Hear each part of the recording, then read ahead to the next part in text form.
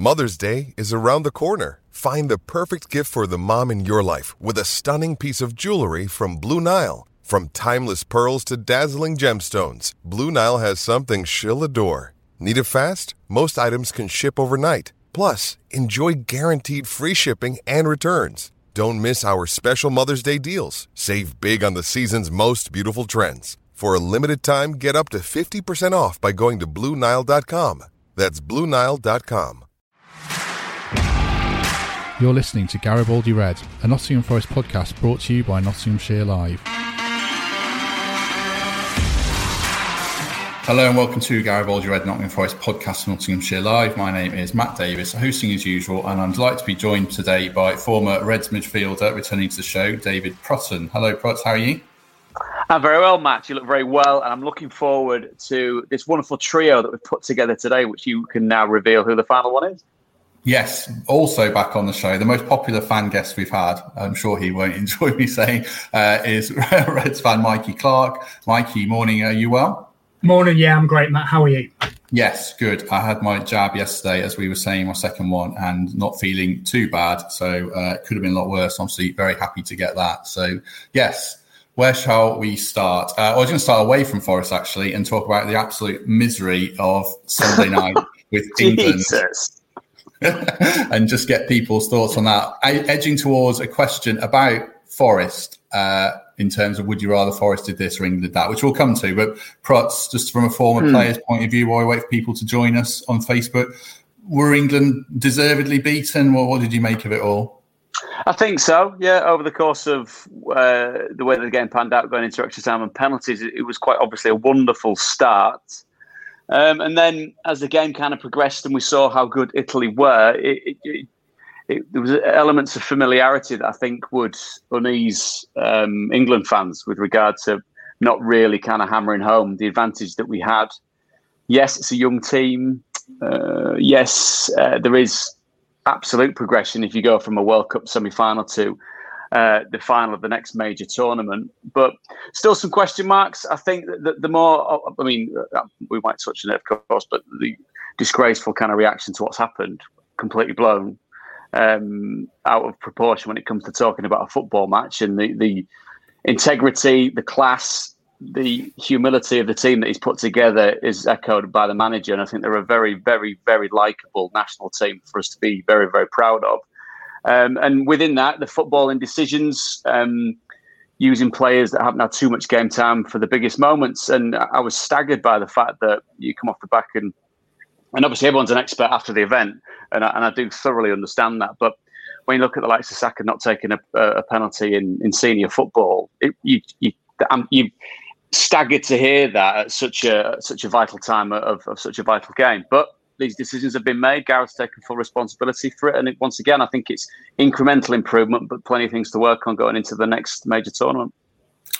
Mikey, my question to you then is, what hurts more, do you think, Forest losing in the playoffs or England losing on Sunday? Where would you sit on that from a Forest fan's point of view?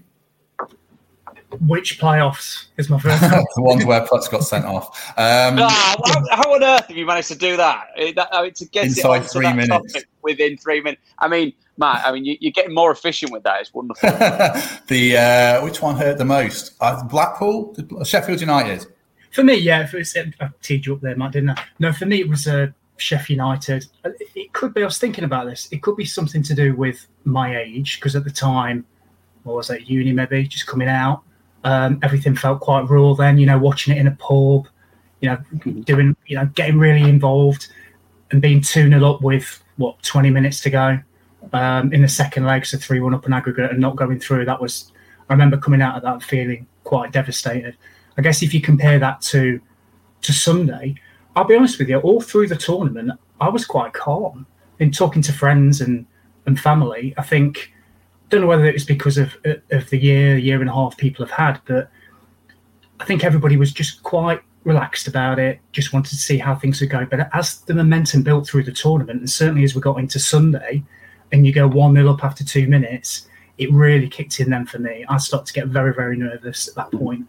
And I think the team did as well, because we almost sort of thought, well, we've got 88 minutes. If we don't concede, we're European champions. And it seemed to have that effect on them, that early goal. So I think we do what we've done in the past in previous tournaments, which is try and hold on to a lead. It didn't work. Penalties is a lottery. Prutz was saying around the choice of penalty takers. I also found that quite bizarre. But I guess, in answer to your question, Matt, I was more devastated at Forest playoff losses, probably all of them. But there was that point on Sunday, just after 8 o'clock, where you thought, this could be it.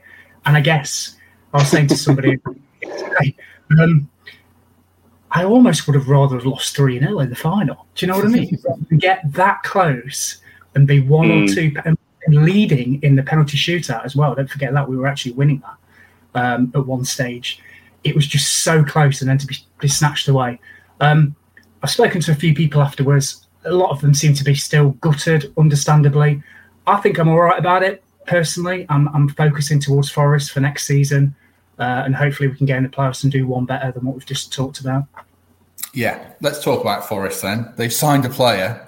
Before we arranged this, I was getting a bit panicked we'd have nothing to talk about other than Are You Panicked? But now they have signed someone in Ethan Horvath, the American goalkeeper who's 26.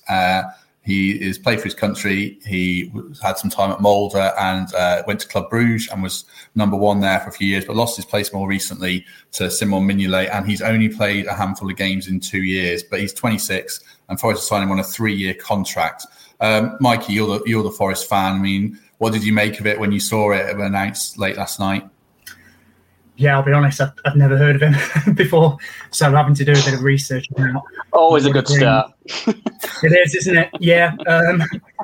If you look at, I guess, his career, and you can only go on, what you read on the internet and what you see, he looks a solid keeper. He's played in, I think, the Norwegian League under Solskjaer, as you were saying, for a few years, then going to Bruges, I think, only losing his place to Mignolet. And let's not, the Champions League final was a disaster for Mignolet. But other than that, he's a pretty good keeper. I think he's been Belgian number 2 for numerous years now. So losing your place to him is not,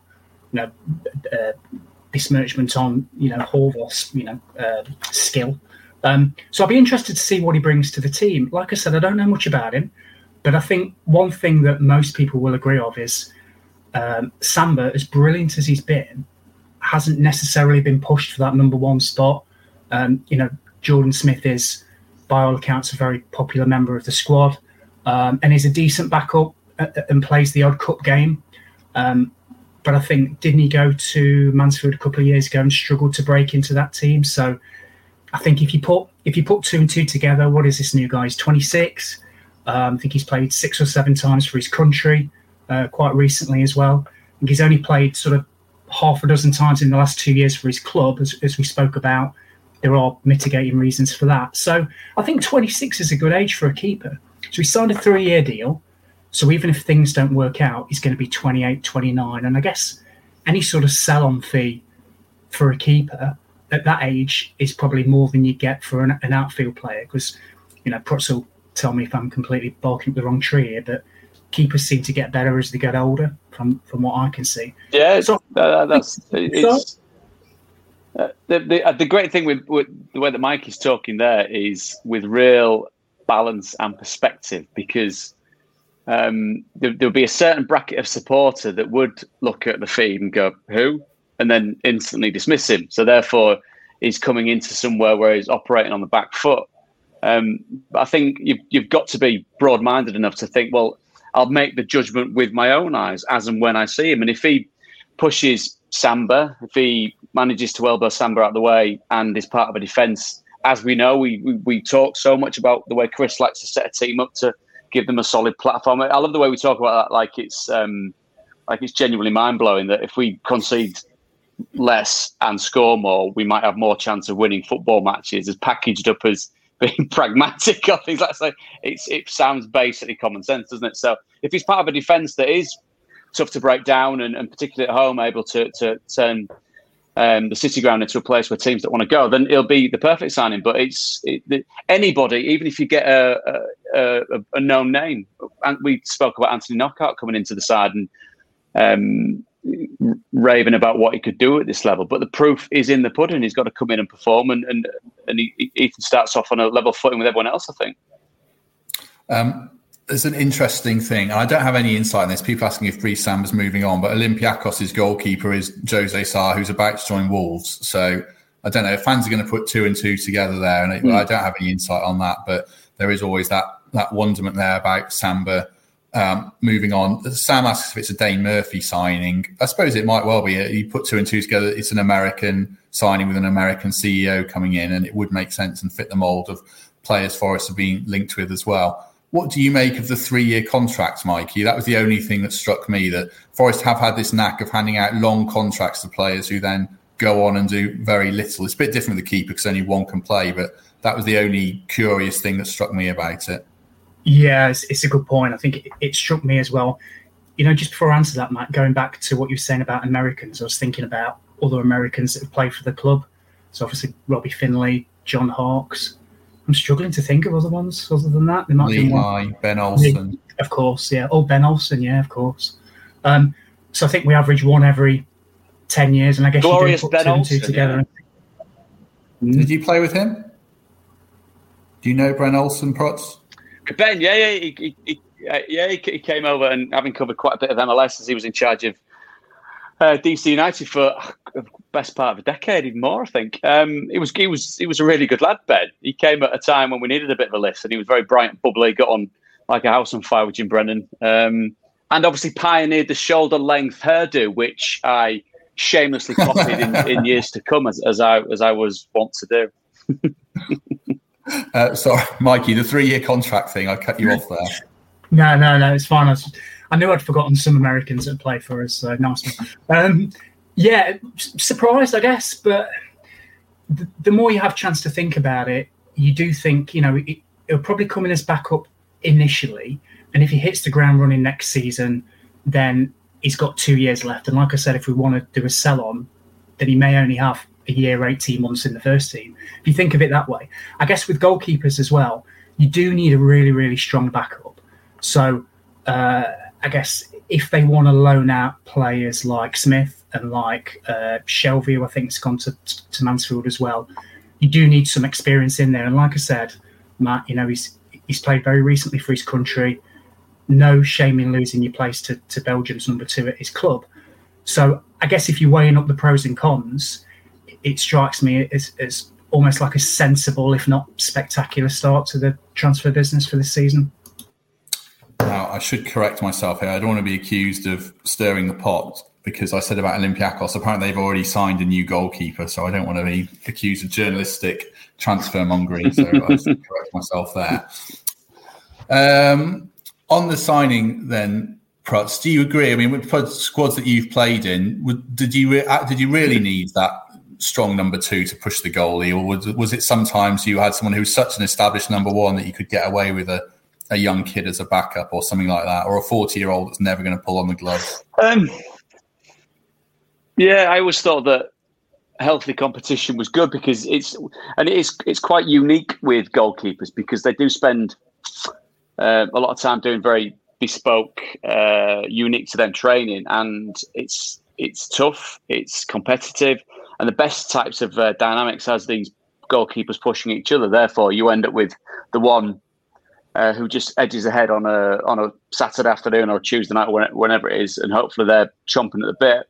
I think it does help to breed that type of culture within the whole squad, I think. And as any dynamic of men together in a football team, you've all got your secret kind of choices. Oh, like I prefer him, or I've got a bit more time for him. But fundamentally, it's about who's going to perform when the pressure is going to be back on. Because the great thing, obviously, going into this season, as long as the next few months pan out how we want them to pan out, is these players have been judged from afar for such a long period of time. Now they're going to get back to that real visceral reaction of whether a goalkeeper comes and catches a cross, whether he shanks a clearance, whether he mistimes a challenge. And that's where the international experience maybe of what Ethan's got will put him in good stead as and when he gets in the side, and keeps Brice as on the metal as he needs to be to make sure that he retains that spot in goal.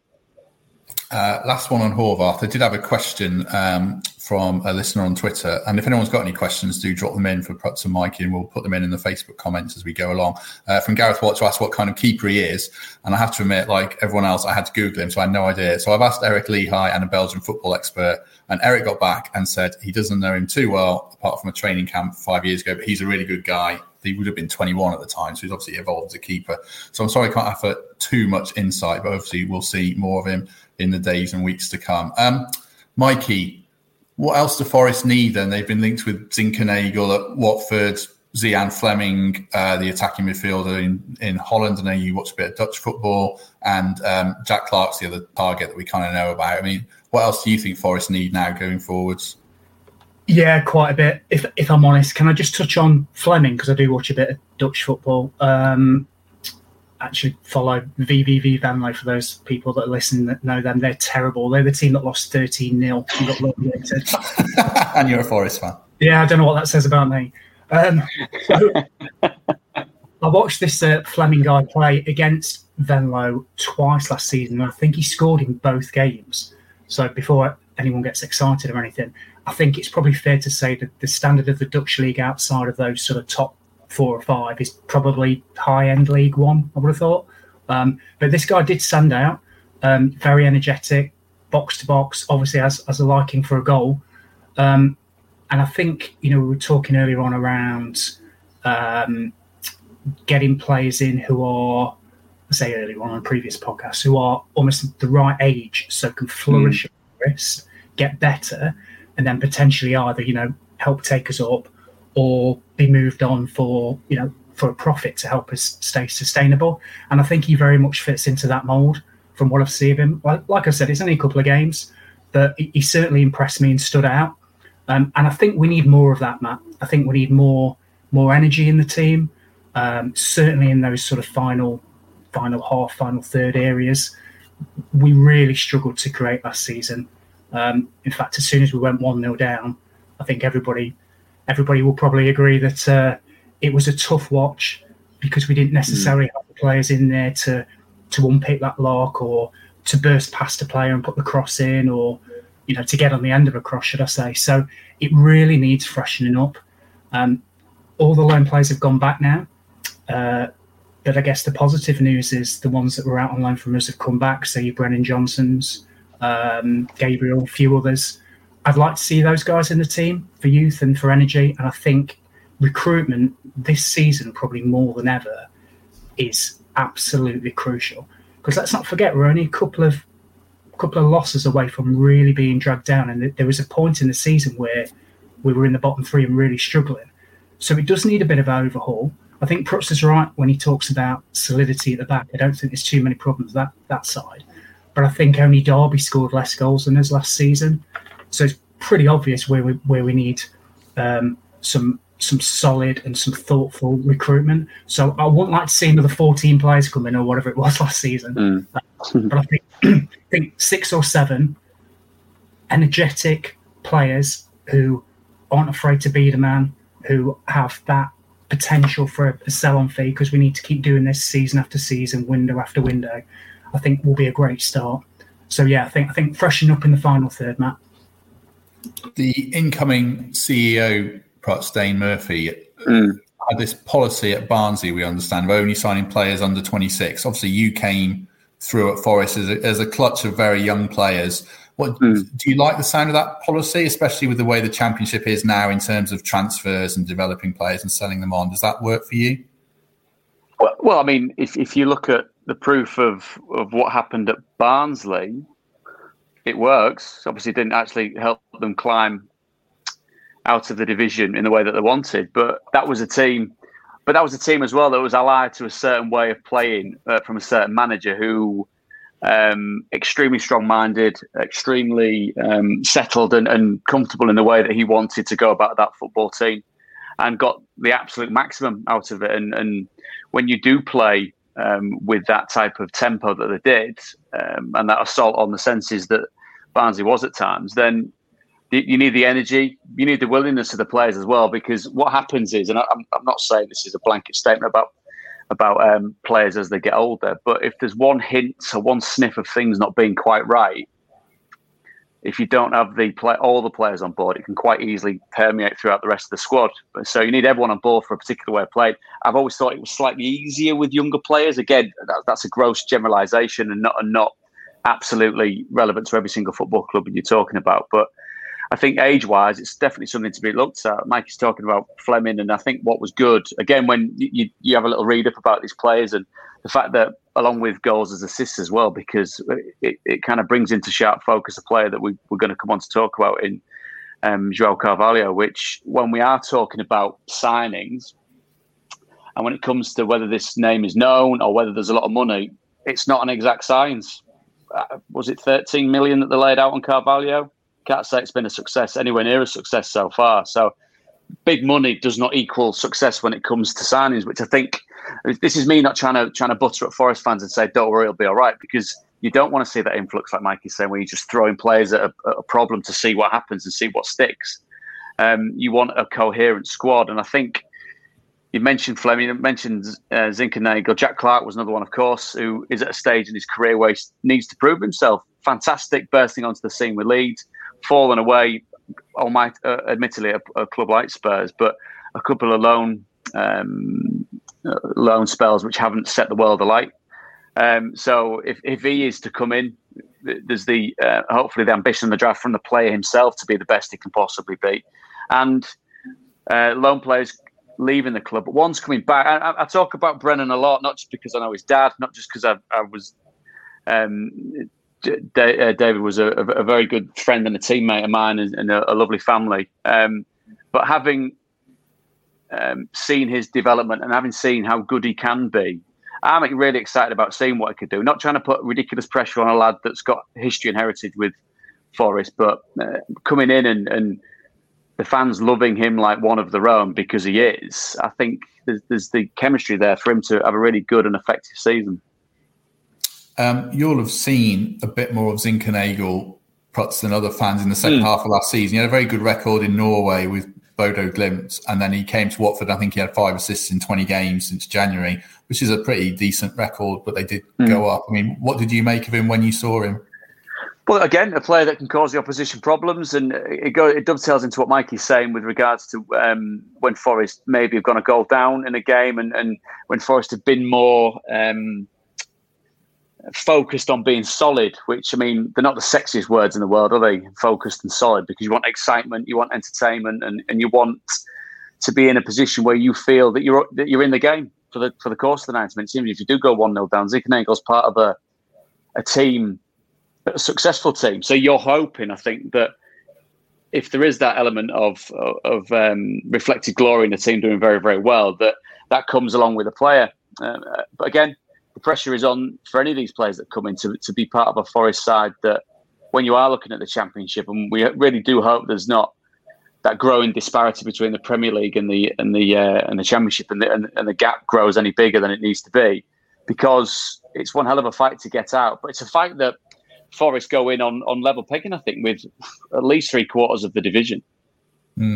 Where do you talk about Carvalho? I mean, no player has divided opinion that I can think of more, Mikey, than Carvalho. Perhaps Ryan Yates, I suppose, but I'd put Carvalho above him. I mean, where do you stand on him? He's back for the season ahead. Is he worth another chance?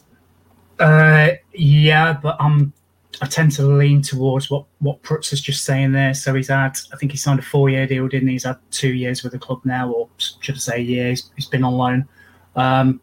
He's hardly ripped it up. However, what I will say is I'd rather see him at number 10 or playing in midfield than some of the options we had last season. So, shoehorning clearly. Harry Arter at Bournemouth. Yeah, exactly. And, somebody like a Cafu who's useful, should I say, probably being kind, but he's not a number 10. So I'd rather see Carvalho given a chance there until we can either assess, one, is he somebody that can fits into Houghton's style and what he wants this season? 2, if he's not, can he play a bit part, maybe off the bench? Or 3, if he's not in there, before we ship him out on loan again or try, get that permanent sale, let's get somebody in who can play that role. who is creative and forward-thinking rather than trying to shoe on somebody in that's not, that I think we did last season, which is why we struggled to break down teams. So I think if I was at the club now, I'd want to see him given a chance, of course. But I think, I've got to be honest, I don't think he'll be here past the first transfer window. I think, is he one of those that, you go 1-0 down and you're trying to get back in the game and he's tracking back, winning the ball? I'm not sure, but that's just my opinion. I hope I'm completely wrong, and I hope he comes back and rips it up and plays in behind Graben like when he first started, because he was fantastic for those first few months before he kind of lost his way. So I hope I'm really wrong, but I'd like to see him given a go until we get somebody in that's better, or we play in a different way without that number 10. So whether we go 2 up or 3 at the back and do it the way with the inverted wingers, let's just see how things pan out, mate. Well, that's such a good point you're making, Mikey, because it seemed like when we were covering Forest and talking about them for such a long period of time, there was a real reluctance, wasn't there, to get 2 up top together. And I think because if you are potentially discussing Forest players that, for want of a better phrase, need to pull the finger out when it comes to what they're actually there to do, Lewis and Lyle, given the goal return, I think it was 11 between them last season. Obviously, you've got to take into account form, fitness, etc. But to facilitate players that can score goals, then it's the job of everybody around them and the attacking players that go with them, whether that's a case of playing with 2 and having 1 in behind them, or playing in a way where you get, the experience of what Lewis has got, but the pace of Mighton, of Brennan on either side going forward in a slightly more attack-minded way of play. I mean, like we've looked at England, haven't we? We've talked about England and how they set up and what their team shape should have been, and everyone's look at all the defenders that they've put in, but attack-wise, when they're going forward, they were devastating at times. And I'm not saying that there's a straight line between an England formation and what Forest do on the first day of the season, but there's enough players. Maybe there's the gap behind the front line and the defence where you're looking at a big turnaround in low knees. That's where the real tinkering feels like it needs to be done. But there's plenty. There's options going forward. I just think, and I've been intrigued to see what Mikey's take on this is. It's just how this experienced manager that knows how to get a side together, because I think as much as we are being pragmatic and realistic, there's a team that can cause other teams problems. What do you want to say to that, Mikey? Yeah, no, I totally agree. I think if you go back to England, there was a lot. I think I read a stat that said something like we only had 51 shots or something in the tournament, which is really, really low compared to Italy, who had twice as many.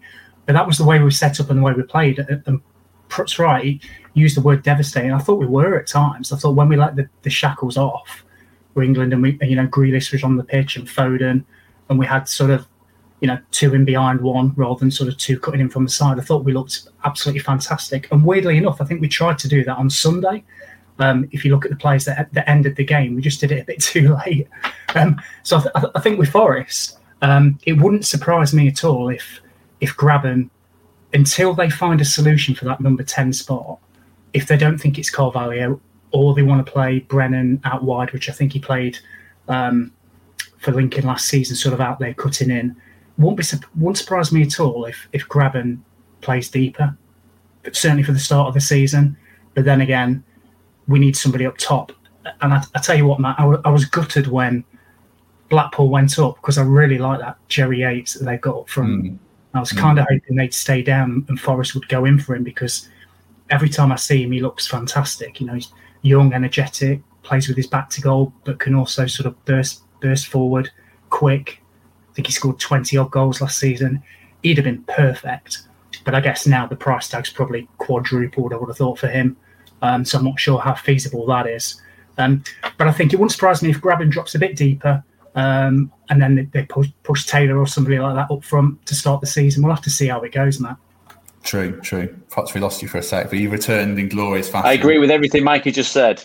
Good. I was going to come on to a question for you, so I'm glad you returned. There's an interesting comment from Richard Ottaway in the Facebook comments here, Prutz, about kind of the evolution of the defensive midfield role with how Rice and Phillips, especially Phillips, are quite dynamic, getting around the park more. Do you think that role's changed? I suppose Forest had, like Ben Watson, who just really did just sit, and players like Makelele before that, who didn't really get around the park much. Do you think you can have central midfielders now who aren't quite as athletic and dynamic? Is that role changing, do you think? It's funny because when you hear, I think it was Roy Keane's taken it when he was talking about players and numbers that fit to players and where they can play. And he said, what's wrong with the midfield doing what midfielders always did, which was run around, tackle, head the ball, score goals, which I thought was a wonderfully blunt way of putting it. But I think what we've seen, there always has been an elegance to players that play that role in the way that Declan does it, or what Calvin's done. And I think the evolution of Calvin as well is a real testament to not only the ambition and the fight of a player, but what good coaching can do for a player that's got the fundamentals. Like you say, with the Makelele one sitting in front, but you also look at N'Golo Kante, who would be seen as that type of player, but my God, covers a hell of a lot of ground around a football pitch and has the athleticism and the drive to be able to affect a football match. I think it really does depend on how you play. If you want to have two defensive midfielders, then you've got to make sure that there's legs, there's energy, there's explosiveness around them going forward, and you need fullbacks that are going to work their way up and down a football pitch. But I think there has been a slight possible evolution in it, but I always think that anybody that would say that they are a midfielder, regardless of what that now entails, with when you are put as a number, it always needs that kind of ability to get about a football pitch. And I think having played there or attempted to try and play there for quite a large period of my career, I always prided yourself on being as fit and as energetic as possible. And I think the best players, the ones that end up costing lots and lots and lots and lots of money, are the ones that contribute in all ways, i.e. defensively, organising the base from which a team attacks from, but also contributing with goals. And I think if you get a player that can have a foot in both camps of that, then you've got somebody very, very special. And to bring it back to Forest, there's a gap there, isn't there? There's a gap for someone to step up and take control of the Forest midfield, because if you're looking at, it's a bit of a cliche, have they had a general in there in the last season or two? Maybe, but not someone that's really capable of leading the team from the very heartbeat of the team, I think. Yeah, exactly. I was going to bring that back to Forest. I mean, Richard's point here, Mikey, is that Forest don't have that without James Garner, and he mentioned Sambasau, who was quite dynamic but had glass knees, unfortunately. Could Ryan Yates be that player? He mentions Yates, Colback and Cafu as the options at the moment. Could Yates be a general? It's a big step up, but does he have that about him? Yeah, massive step up. I'm not sure at this point in time you'd want to sort of rely and put all your eggs in one basket with Ryan, to be honest with you. But I think it depends on, and Prutz made a good point, it depends on the mix and whether you play the two or the one. So for me, I don't know, Cafu, Colback, Yates, they're all very similar. So do we have, as Prutz was saying, a general, do we have somebody that will run as Calvin Phillips did in the tournament just past? I think he outran pretty much everybody in the England team every single game. So he's just up and down. Do we have that person? Yates could potentially do that, but he sits too deep for me. So I guess it's about the mix. If we brought somebody in to do a Ben Watson role, whether we ask Colback to do that next season, for example, or we bring somebody in, that could free Yates up to do that and to take more of a lead sort of going forward. But my only worry is he does miss like a sitter a game, doesn't he? So not sure I want him anywhere near the opposition box, to be honest. But I think it's just a mix, isn't it? I mean, Ryan for me is really, really useful. I don't know, let me give you an example. So you 1-0 up away from home with half an hour to go. Ryan Yates will be crucial at that point, getting tackles in, putting his body on the line, blocking. Another scenario, maybe not so much, but it's about having those options in the squad. So I think he can step up, and he's only young. You've got to remember, what is he, 23, 24? 24, yeah. I think he's old. So, he is going to get better. But again, it's whether he has people behind him or in front of him that allow him to do the role that Chris wants him to do at Forest. So we'll see, I guess. But I've got high hopes for him, and he's one that we should stick by because he is one of our own, and we give a lot of hard time to a lot of players. And I don't think the things that people say about Ryan is warranted, to be honest, because I tell you what he does do. He gives 100% every game. And I think you can ask the question whether everybody did that for every game last season. That's all I'm saying. I think it's always, I don't know, because, and God forbid I'm drawing a similarity between myself and Ryan Yates, because I'm sure Ryan would probably have his head in his hands thinking, please don't do that. But when it comes to exactly what Mikey's saying, and those things will never go out of fashion, being part of a team and caring about what you do. But the flip side of it is you can't, if you are a fan, and this is me not trying to tell a Forest fan how to judge a Forest player, but you can't damn a player for what he can't do. Do you know what I mean? If he suddenly hits on 12, 15 goals a season from midfield, from 22, 23, you are kind of going, well, what we've been doing for the last few seasons. But you're also going, wow, that's amazing. But on the flip side of it is, the expectation levels of a player, and this is me not dialing down the expectations of Forest fans or for what they want their players to be for that football club at all. But it's asking. We talked about Carvalho. João, can you do as a holding role and start dogging about and putting tackles in and putting players on the backsides? Probably not, no, because he likes to spend more time at the tip of a midfield, being in and around the creative side of the game. So let's not damn him for what he can do. Let's try and, I hesitate to use a celebrate, but appreciate what he can do, what he can bring to a side.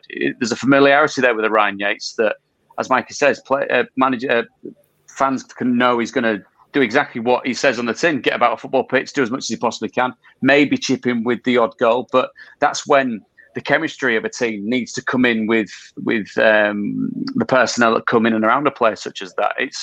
It's a fascinating kind of thought process and a fascinating way of how fans deal with players such as Ryan Yates, who strikes me as relatively inoffensive and one that wouldn't cause too much consternation or trouble within a football club. But I mean, I'm not just saying get behind him because he's nice, because that's ridiculous. He's a professional footballer that needs to be judged as a professional footballer, but judge him on what he can do, not necessarily what he can't.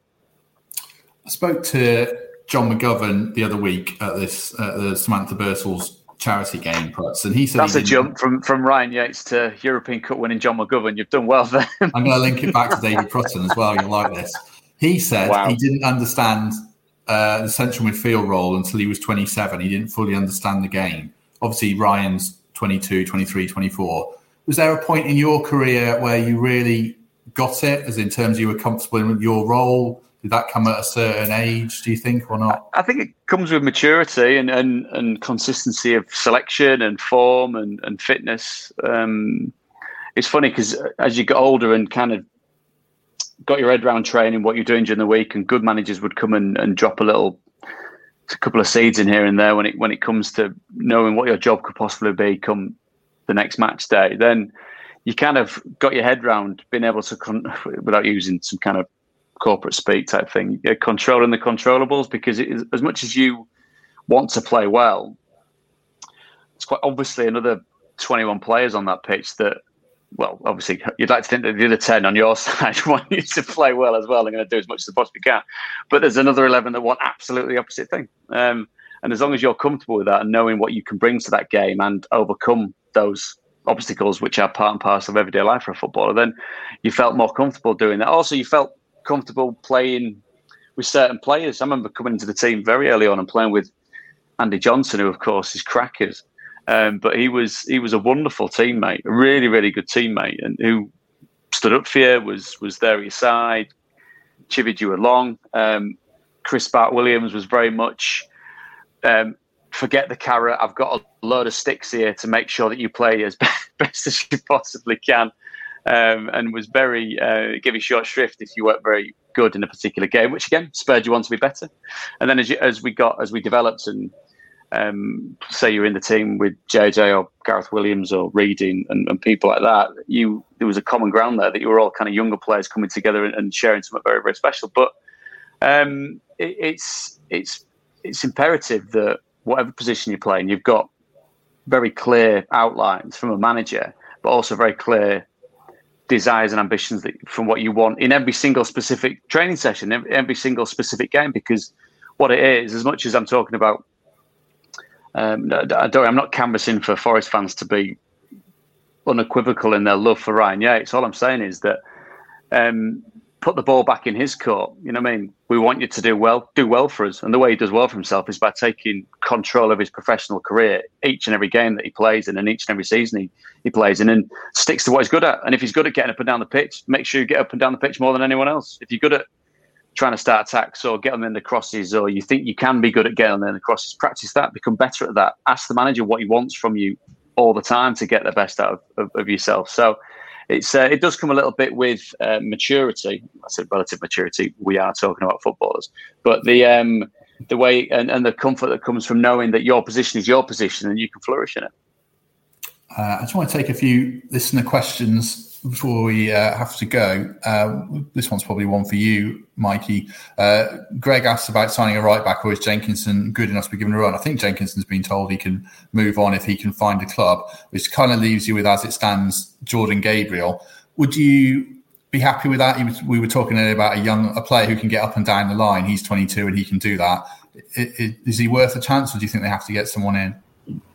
No, I'd get Gabriel a chance, if I'm honest. I think I said this on a previous episode. I would rather the players cut their teeth at a lower level like he's done. He's done really well in a team that he was at Blackpool, wasn't he? I'm sure he was. A team that got promoted.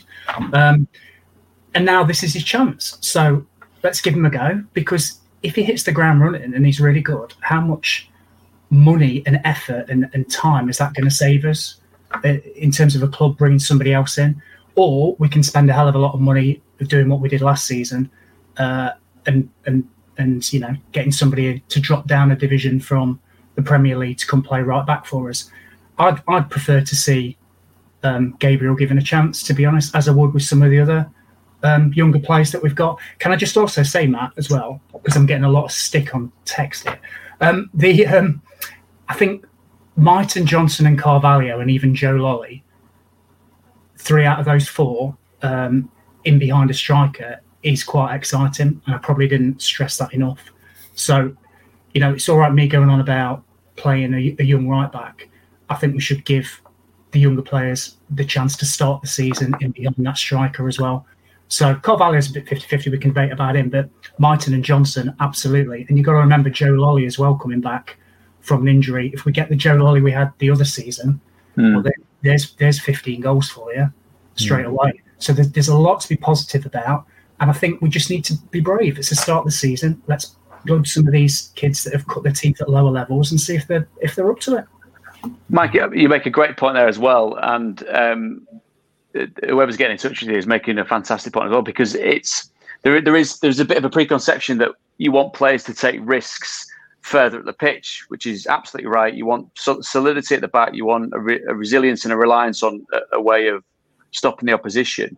But what naturally can come with younger players is that fearlessness, is that willingness to take a chance, is that willingness to put themselves out there, to create something out of nothing. And I think you're absolutely right. If you can indulge that to the right degree going forward, with those players knowing that they've got security of solidity behind them, then that's when that chemistry of the team starts to work in a way that can create goals. Because as you said, and so very, very right, and having seen a hell of a lot of Forest games over the past season and going further back, there is the element of creativity which has been lacking. And don't get me wrong, I'm not saying that's easy at all. From a player that wasn't remotely creative, to watch players do it, it was something that I was always very respectful of and appreciative of. Because if you're classing yourself as a dog of war, you need someone else to be able to finesse things going forward. Otherwise, you get 11 lads terrorising around, not really topping players and not really doing much. But that's when that element of going forward and the slight naivety that comes with younger players can work in Forest's favour. And I tell you what would happen with that is you'd have a set of fans there very, very open-minded to the fact of let's give these kids a chance that are looking to affect a football match in a positive way. Not come on the pitch, not to lose, to come on a pitch to try and win a football match. And let's give them the freedom to express themselves, because I think that's absolutely paramount when they're playing at the City Ground. Who's giving you stick, Mikey? Is it your wife on the text? No, no. It's my friend Mike. He's very passionate about giving these younger players a chance. And I think Prutz is absolutely right as well. You know, after the sort of 18 months everybody in the world's had, wouldn't it be really refreshing to go down the City Ground and see, you know, a load of young, athletic, energetic players with no fear, you know, with a couple of older heads behind them, a Ben Watson in a role or whatever, you know, somebody like that, with the remit of get out on that football pitch, enjoy yourself, affect the game, score some goals, which would be nice. People would love to see that. You know, nobody's been out for a year and a half, so wouldn't it be great if we made a great start to the season and had that sort of emphatic sort of way to play the game, which will be completely different from what we saw last season. So I've just got my fingers crossed that we go down that route. It might be a question from this Mike, which I'm going to link into another question to you, Mikey. He specifically asked you, so I'm guessing this is your mate, asking about Lyle Taylor. And I want to link that to another question we had from Andrew Brooks on Twitter, asking about a player who, you know, maybe is on the outs at the moment, who could kind of turn their City Ground career around. I've already cited Jack Colback a few times on this, but what do you think about Taylor, Mikey? And is there another player, if it's not him, who could turn it around? Choose my words carefully. I think last season there were a couple of strikers available, weren't there? There was, you know, Ivan Toney that went for big money to Brentford. What was it, 5-6 million? Whatever Peterborough do, by the way, we need to do that. They're amazing, absolutely amazing, absolutely unbelievable stuff. And there was a few more that was dotted around, and we obviously took a punt on somebody that, you know, let his contract run down. There's issues around that, and you know, got in the team, and I'm just a little bit disappointed, not just with them and not having a go at one player, but I just think that perhaps it was the wrong decision from all concerned, and I don't necessarily see how he fits in going forward.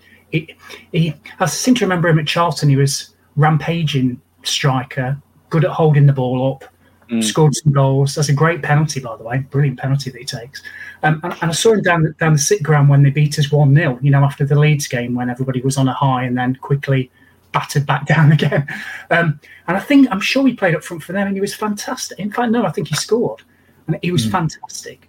So when we signed him, I'm not going to be a hypocrite, I did think, okay, he could be quite useful, but I think him, along with a few others last season, were disappointing to say the least. And I think if we do have a chance to freshen up that area of the pitch, as I said earlier, and Prutz was saying, I think we should do that, and that probably includes letting a few leave, like Lyle and a few others. And Matt, I think I was going to say Jack Colback as well. You know, we talked about having that experienced head just sitting in front of the back four. Unless we bring somebody in that can do that and allow your Johnson and your Yateses and players like that to have a little bit more freedom, we probably should start the season with Jack Colback there. And he didn't have the best season last season. You know, not many of them did, but he's proven over the past few years he's a quality operator at this level. So I'd like to see him given a chance back in the team to show what he can do. Yeah, so Colback. Can you write a player off after one season, Prutz? Yeah, I'm not saying you should, but you can. Yeah, if a striker's always judged on goals.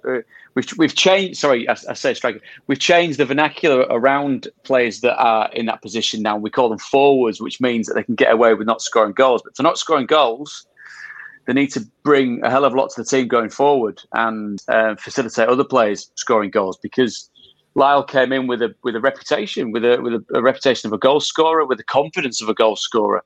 And whether the formation of the team and the performance of the player have got to meet a bit more in the middle remains to be seen. But I think Mike is absolutely right. A player that quite clearly and refreshingly, I think, backs himself to be as good as he possibly can.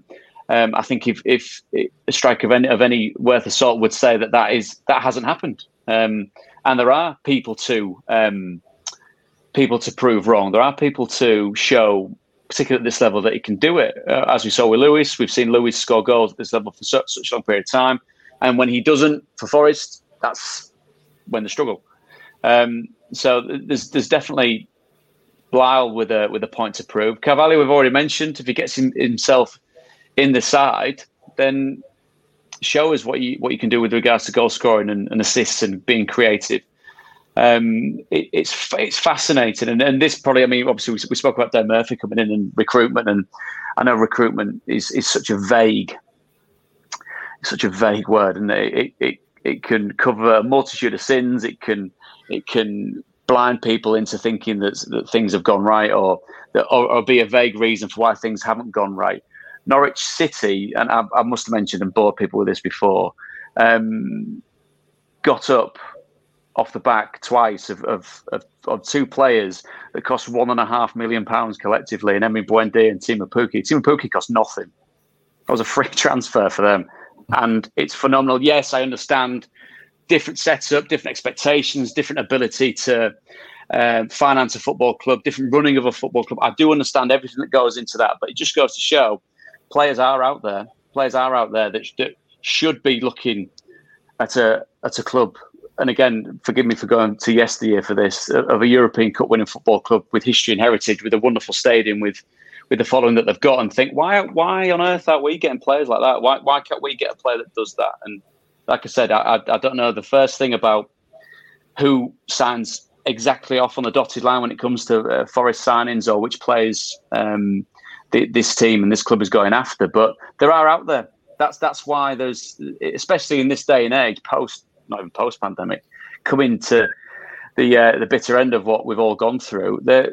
If the due diligence is done with the right players and the right personnel in charge, gems like that can be found. But just to go back to the start of the question, there are, as a whole, I think there might be one or two bright spots from last season for Nottingham Forest, but as a club, as a squad, completely underperformed, and everyone that's ready to go on the first kick of the ball on the first weekend needs to start putting that right.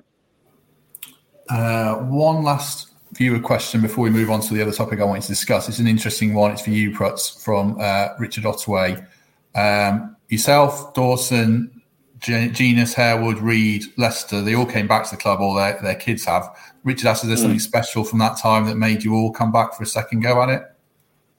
Yeah, definitely. I think it's wonderful to see when you see the lads go back and you see what affinity that they're held in. I'd like to think I'd not completely shot all that goodwill to pieces by, obviously we mentioned the playoff semi-final, which that was wonderful that it got that in within 3 minutes. And the fact that, horrifyingly, I don't predict Forest to win every single week and every single game that they play in over the course of a championship season. It's not done with any, when I say I don't think there's a win on the cards. There's no malice. I bear no ill will at all. But it was a really special time, and I've got. And as you get, it becomes more special as you get older, because the chemistry and the dynamics of a football club and a dressing room aren't as straightforward as you think. A lot of blokes together playing football, boom, that's great. Because I played in some awful dressing rooms where people just didn't like each other. But the Forest team that I was involved in back then was wonderful, absolutely wonderful, led by Paul Hart, who, again, you've spoken to him on here, man, and you know exactly what he's like, and a wonderful leader of younger men and men that are getting into a stage of the career where they can make a serious dent in what football means to them. And I think there was a real magic and a chemistry. And going back to the very, very first question that you said to Mikey about losing in the playoffs and what England have gone through is, I think the thing that sticks out, because I remember I'd left for Southampton by that point, but was watching the semi-final against Sheffield United, was that is a potentially, and as it's been proved over the last 20 plus years, a future defining football match that could have seen Forest back in the Premier League relatively quickly. And now we're looking at a generation of football fans, Forest fans, that have seen this team fart around in League One. You know what I mean? And been and had seasons where they've looked at Huddersfield go up, Hull City go up, Blackpool go up, and again, I mean this with the greatest respect for football clubs going up into the Premier League and showing what they can do. And Bournemouth going up, a Bournemouth club that you would look at the turn of the century, kind of they're going to spend half a decade in the very top division of English football and make a really decent fist of it. So that's the context that you're putting in. And there was a real special bunch of players that had a real chance there. And it's only history and the benefit of hindsight, which goes to show how monumental that loss turned out to be. That's not me saying that group of players should have done better, but it goes to show that you put it in the history of following a team like this, as Mikey does, and his mate Mike and everyone that he hangs around with that's called Mike can attest to, because it's when you're wedded to a football club, as proper fans are, you do look at key moments and you think, oh, if we'd just got that one right, the last 20 years might have been a very different story, mightn't they? I just wanted to finish then talking about getting it right. Present day championship. We're quite a way out from the season starting, but you can probably have a bit of insight around who's going to be up there and who's going to be joining Derby in League One next season. Can't see them staying up. Oh, well, by virtue of the fact that they've got about 6 players, they're going to have one hell of a challenge ahead. They don't get the recruitment right, aren't they? Yeah, I mean, Protz, you see a lot of the championship. I'll let you go first. Who are you thinking is going to be up there, and who are you thinking might struggle? I know we're a bit far out, but any early thoughts? Well, I'm intrigued to see. I think Bournemouth have pretty much set the stall out, obviously showing what they want to do, bringing Scott in. You look at traditionally the teams that have come down, how Sheffield United react to the way that the season finished. Are they going to do what Norwich City did? I think Norwich came down losing the last 10 games and then obviously got the finger out pretty quickly back in the Championship and showed everyone what they can do. West Brom, another one with Valerian. What's he going to do with that squad of players? Is he going to change what he did with Barnsley? Is he going to find a different dynamic of player that he's got to deal with to get absolute buy-in from who he's got there? Teams that were decent but died off. Look at Reading. Obviously, they've lost players to Bayern Munich, and obviously Michael Olise has moved on as well. It was such a wonderful player for them.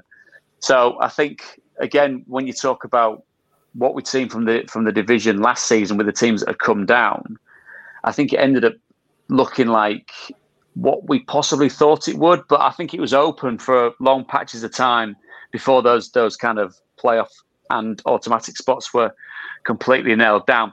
As for the teams that need to be a bit wary, you always look at teams that have come up from the division below that should look at consolidation. But the Derby story, and I'm not over-egging this just because we've got Forest fans listening. That's the more you try and dig out what's going on and where they could possibly be and what they're trying to do or what their aims are for the season, with a manager who's quite clearly ambitious, but I still think relatively unproven, because you look at who went down. And it didn't. Obviously, there were scenes of celebration as that final game against Wednesday finished, but you do get the feeling that was tinged with, well, not tinged, that was awash with relief, because relief from the point of view of getting away with the season that they'd had.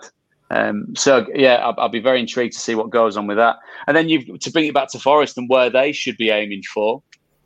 It's got to be another season where, like possibly 20 other sides in the division, top 6 is absolutely manageable, because it is as wide a spectrum of results as you could possibly see over the course of a season, and it is relentless. And as long as he gets the makeup of the squad right, they give themselves a fighting chance of being part of a team, one of the teams that is fighting in the top 10 and above.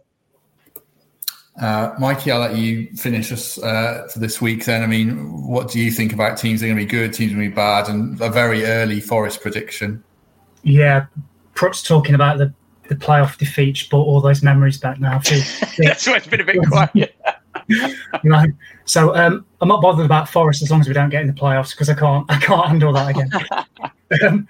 I think Protz's points around the teams that have come down from the Premier League, yeah, absolutely, because not just the parachute payments, but the quality of the squads that they have, they're going to be up there. So who have we got? Fulham, right down here, Sheffield United, West Brom, yeah, they're absolutely going to be up there.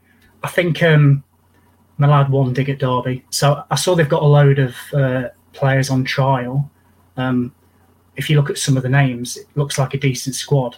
If it was like 2010, because they're all, they're all players that you probably wouldn't choose as your first choice, and it kind of gives you the impression of the mess that Derby are in. So I know you joked at the start, Matt, around who's going down with Derby. I'll be honest, I was looking at the table this morning.